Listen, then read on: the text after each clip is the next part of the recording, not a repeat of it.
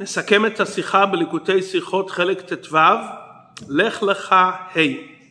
בפרשתנו נאמר כמה פעמים הבטחות בנוגע לארץ ישראל. בתחילת הפרשה נאמר כמה פעמים, לזרעך אתן את הארץ, כל הארץ שאתה רואה לך אתננה, קום התהלך בארץ לאורכה ולרוחבה. בסיום הפרשה בברית בין הבתרים, הקדוש ברוך הוא כורת ברית על כל ארץ ישראל ואומר בלשון עבר, לזרעך נתתי את הארץ הזאת מנהר מצרים עד הנהר הגדול נהר פרת. מסביר הגאון מרוקצ'וב שההבדל בין תחילת הפרשה לסוף הפרשה, שתחילת הפרשה הקדוש ברוך הוא נתן את זה לעם ישראל בגדר מתנה, ובסיום הפרשה הקדוש ברוך הוא נתן לעם ישראל בגדר ירושה.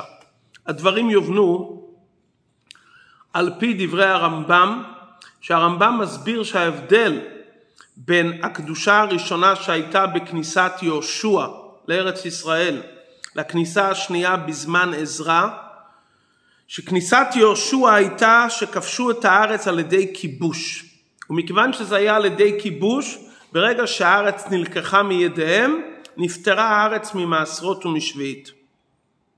מה שאין כן בזמן עזרא, שעזרא קידש את ארץ ישראל לא בכיבוש אלא בחזקה שהחזיקו בה, אז כל מקום שהחזיקו עולי בבל זה נשאר קדושה נצחית, וגם אם הארץ נלקחה מאיתם חייבים בתרומות ומעשרות. כמו בפרשתנו אצל אברהם אבינו, שהשם אמר לו קום התהלך בארץ לאורכה ולרוחבה, בזה מרומז שהוא קיבל את הארץ לא רק בהבטחה אלוקית, לקדוש ברוך הוא אמר לו תעשה חזקה תלך בארץ לאורכה ולרוחבה. מה באמת ההבדל בין זמן יהושע שארץ ישראל נכבשה לזמן עזרא שעם ישראל עלו בארץ והיו בה בארץ באופן של חזקה? שלכן מנמק הרמב"ם ואומר שקדושה ראשונה בטלה כי הייתה על ידי כיבוש, מה שאין כן קדושה שנייה שהייתה על ידי חזקה לא התבטלה. זה שאלת הכסף משנה. הוא אומר אני לא יודע מה כוח חזקה גדול מכוח כיבוש. למה לא נגיד שאחרי שנלקחה הארץ מידיהם, גם אחרי חזקה שהתיישבו בארץ בימי עזרא, גם בטל קדושה?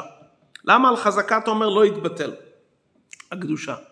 שאלה שנייה שואל הכסף משנה, בראשונה שארץ ישראל נתקדשה בכיבוש, לא הייתה שם חזקה? היה שם גם חזקה, גם כבשו וגם התיישבו בארץ. האם חזקה בלי כיבוש שהייתה בימי עזרא יותר טוב מאשר חזקה עם כיבוש שהיה בימי יהושע? אז מה הרמב"ם מנמק ואומר שבימי יהושע הקדושה התבטלה כי זה היה כיבוש? היה שם גם כיבוש וגם חזקה. מבאר הרבה שבנתינת ארץ ישראל לבני ישראל, מעמדה של ארץ ישראל השתנתה בשני מובנים. היו שני שינויים בארץ ישראל שהתרחשו בזמנים שונים. דבר ראשון, הבעלות על הארץ עברה לידיהם של בני ישראל. זה התרחש בימי אברהם אבינו, שהקדוש ברוך הוא אמר לו בברית בין הבתרים לזרעך נתתי את הארץ, ארץ ישראל מוחזקת עולמית לעם ישראל מבחינת בעלות, היא של עם ישראל מאז ומקדם, מימי אברהם. עניין שני שקרה בארץ ישראל, חלה על הארץ לא רק בעלות ממונית, אלא גם קדושה. הקדושה שהתרחשה בארץ ישראל, זה קרה רק עם כניסתם של בני ישראל בפועל. כשעם ישראל נכנסו, אז חלה הקדושה בארץ ישראל. מאחר שהשינוי שהתרחש בכניסתם של עם ישראל לארץ ישראל, חל בארץ ישראל חלות של קדושה, השינוי הזה יכל להתבצע רק בדרכים שהשם ציווה איך להיכנס לארץ ישראל. ומכאן נובע ההבדל בין קידוש הארץ על ידי יהושע לקידוש הארץ על ידי עזרא. בימי יהושע הקדוש ברוך הוא ציווה להיכנס לארץ ככובשים. חלוצים, חמושים, ונכבשה הארץ. כלומר, מתוך הנחה שהארץ שייכת מלכתחילה לעם אחר, ואתם בני ישראל תילחמו, תתגברו עליו ותכבשו, ואז יהיה שייכת אליכם. ולכן, מכיוון שהחלות הקדושה הייתה לפי רצון השם באמצעות כיבוש, כיוון שנלקחה הארץ מידיהם, בטל הכיבוש. ברגע שהאומות התגברו עוד הפעם על עם ישראל, וכבשו את זה מידיהם, אחרי שנכנסנו בזמן יהושע, בטלה גם הקדושה שהתחדשה על ידי מה שאנחנו כבשנו. כי כל הקדושה בפעם הראשונה חלה, ככה היה רצון השם, שהעם ישראל ייכנסו ככובשים, ואז תחול הקדושה על ארץ ישראל. ברגע שבאים אחרים וכובשים את זה מידם, בטל הקדושה.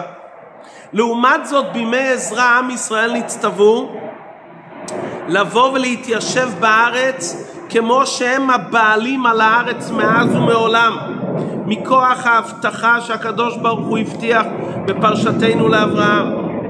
ולכן היחס של בני ישראל אל הארץ שהם נכנסו בימי עזרא, הם נכנסו באופן של חזקה, הם מתיישבים בארץ כמו שזה שלהם מאז ומקדם. ואז הקדושה הזאת חלה באופן שלא בטלה לעולם, כי הרי בעצם הבעלות על הארץ היא תמיד שלנו. רק פעם הראשונה הקדוש ברוך הוא רצה שיכנסו בתור כובשים, אז אם כבשו לקחו את זה מאיתנו. הפעם השנייה הוא אמר אל תיכנסו ככובשים, תיכנסו כי זה שלכם מכוח ההבטחה, לכן תיכנסו באופן של חזקה. ההסבר הזה מתיישב היטב עם ההסבר בפנימיות העניינים, מה ההבדל בין כניסת עם ישראל על ידי יהושע לכניסתם בימי עזרא. הקדושה הראשונה הייתה שעם ישראל נכנסו בבחינת עבודת הצדיקים. הצדיקים עובדים בדרך המשכת אור אלוקים מלמעלה למטה, הם מתגברים על התחתון, הם לא פועלים בתחתון, הם חודרים בתחתון אבל לא פועלים בו. לכן, דבר שנפעל באופן של מלמעלה למטה, כובשים מלמעלה ולא משנים את התחתון מצד עצמו, בזה יכול לחול שינוי והפסק.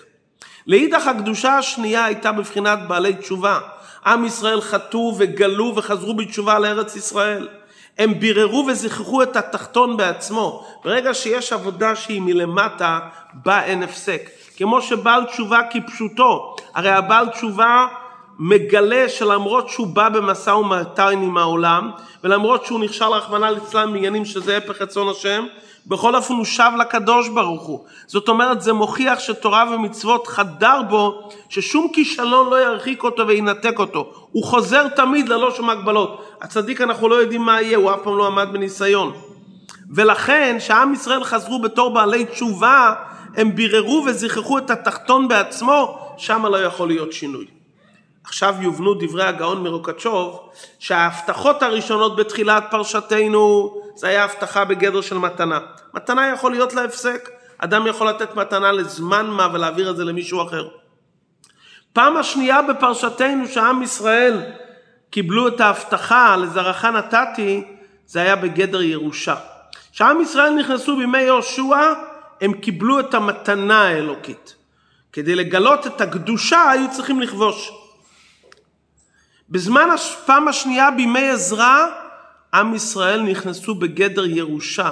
ירושה אין לה הפסק. ירושה מגיעה מכוח הזכות הטבעית של היורש. היורש עומד במקום המוריש. ירושה לא שייך בהפסק. במתנה אתה מעביר בעלות מאדם לחברו. אז זה כפוף לרצון המעביר. הירושה זה לא העברת בעלות. היורש עומד במקום המוריש. זאת אומרת שהעם ישראל נכנסו פעם שנייה, הם נכנסו מכוח הזכות הקיימת של בני ישראל בארץ ישראל, מזכות הטבעית זה שלהם, מה שהקדוש ברוך הוא נתן להם זה כירושה, מה שאמר לאברהם אבינו בפרשתנו. כל ההבדל בין מתנה לירושה זה רק בקשר לקדושה של הארץ. אבל הבעלות על ארץ ישראל היא בעלות גמורה, גם בזמן הגלות וגם בכל זמן, אפילו בזמן שעם ישראל היו מחוץ לארץ ישראל, היא נקראת ארצנו ואדמתנו, כי ארץ ישראל מוחזקת היא וירושה היא לנו מאבותיכם. וזה נשאר קדושה נצחית מאז ומקדם, מזמן עזרא התגלה הקדושה, ולכן לא ייתכן שום משא ומתן ומסחר. כל ארץ ישראל, מנהר מצרים עד נהר הגדול נהר פרת, היא ירושה לכלל ישראל ולכל יהודי. לכן אף אחד לא יכול לוותר חס ושלום על שום חלק מארץ ישראל. הרצון למסור חס ושלום זה נגד רצון השם, כי הקדוש ברוך הוא ברצונו נתן לנו את זה כנחלת עולם, שעם ישראל עומדים על זה בתוקף המתאים, לא מצד כוחי ועוצם ידי, אלא כי מכיוון שזה נחלת עולם מאת הקדוש ברוך הוא, אלוקי העולם, לעם עולם, הם בוודאי יצליחו ואומות העולם יעזרו להם ויסייעו להם עוד בזמן הגלות, וזה יזרז את ביאת משיח צדקנו, שאז כל ארץ ישראל, גם ארץ קני, כניזי וקדמוני, תהיה בבעלות עם ישראל, כי אז זה יהפוך על עמים שפה ברורה, כולם, לקרוא כולם בשם השם ולעובדו שכם אחד בקרוב ממש.